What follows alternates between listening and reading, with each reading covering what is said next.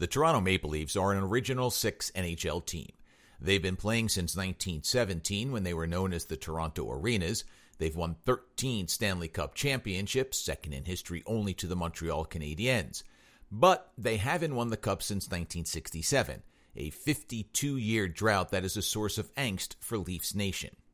But not for most of the rest of the country, which is only too happy to cheer against Toronto. Now here come the Toronto Raptors, one victory away from winning the NBA championship. Unlike in hockey, the city and the country have gotten behind Canada's only team. The most recent TV numbers show that nearly 40% of the population has watched all or part of the finals through the first 3 games. Who knows how many will tune in to watch tonight's potential clincher?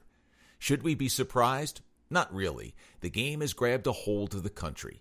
In fact, there should be multiple Canadians among first-round picks in the upcoming NBA draft, led by R.J. Barrett, who should be a top 3 selection. Of course, the game was created by a Canadian, Dr. James Naismith, so maybe it's destiny.